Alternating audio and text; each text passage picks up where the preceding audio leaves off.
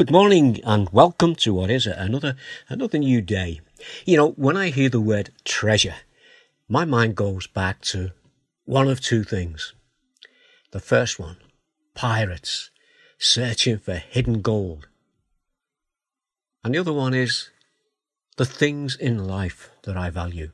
Now the first is from my boyhood memories, coming from books such as Treasure Island.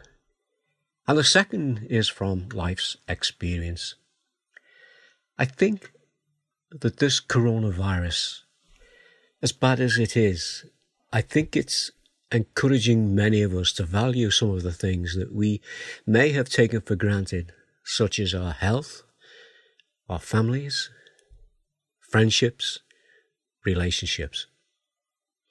I think it's also caused many of us to worry about things that we once relied on and trusted in, such as the banks and even shops. Shops that we always expected would be open are now closed. And for supermarkets that we always expected that shelves would be full. As Christians, when we put our trust in Jesus, you know, he never promised that we would be free from the troubles of life. In fact, when he prayed for his disciples before his arrest, he said this, and we can find this in John chapter 17. This is verse 15. The words of Jesus, "My prayer is not that you take them out of the world, but that you protect them from the evil one." And in that same passage in verse 20, "My prayer is not for them alone. I pray also for those who will believe in me through their message." This is for us in our day. And you know, Jesus also said this, and we can find these words recorded for us in Hebrews chapter 13, verse 5. "Keep your lives free from the love of money and be content with what you have. Because God has said, 'Never will I leave you, never will I forsake you.'" And Jesus has not only promised not to leave us, he also told us how we should trust him. I learned about hidden gold and buried treasure from my childhood books written by authors such as Robert Louis Stevenson. And you know, I still at times like to read them. They are still a good read. But they are fiction. There is another book that tells of gold and hidden treasure. It's called the Bible. And it isn't fiction. It is truth. And it's not just a good book. It is the good book. Do you want to come with me on a real treasure hunt as we search for riches untold? Well, if you do, here's a hint of what we will find from the words of a song. This song is not from the Bible, but it speaks of what we will find in our Bibles. The song was written by Rhea F. Miller, 1922. And these are the words. "I'd rather have Jesus than silver or gold. I'd rather be his than have riches untold. I'd rather have Jesus than houses or lands. I'd rather be led by his nail-pierced hand than to be the king of a vast domain or be held in sin's dread sway. I'd rather have Jesus than anything this world affords today.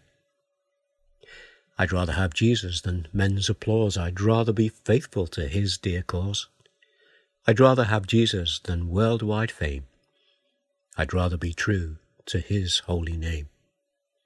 And again the chorus is, "And to be the king of a vast domain, or be held in sin's dread sway. I'd rather have Jesus than anything this world affords today. He's fairer than lilies of rarest bloom. He's sweeter than honey from out of the comb. He's all that my hungering spirit needs.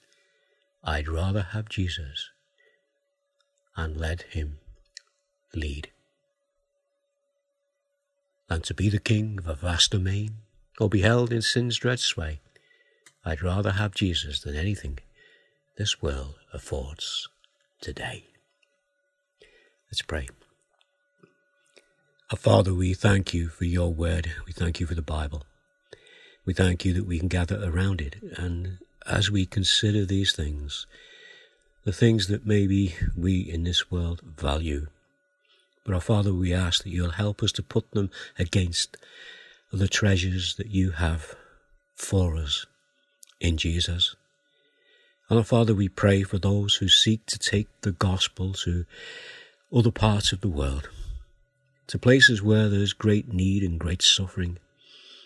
And while there are not earthly riches there, they can have the riches that are presented through the gospel and through knowing you as Saviour. Just like the words of that hymn that we've quoted together in your presence.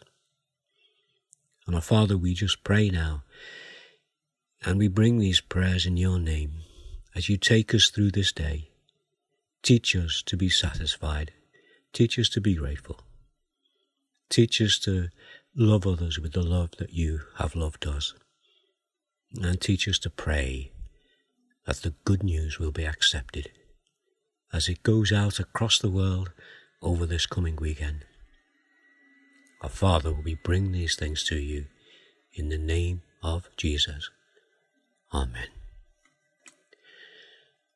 Well, through the next few days, maybe next week, and we'll see how far we go as we explore these riches that we find in God's written word and that are there for us in the life of Jesus and of having his presence in our lives. So may God continue to bless you, and you take care, stay safe, and I'll be back. But for now, bye now.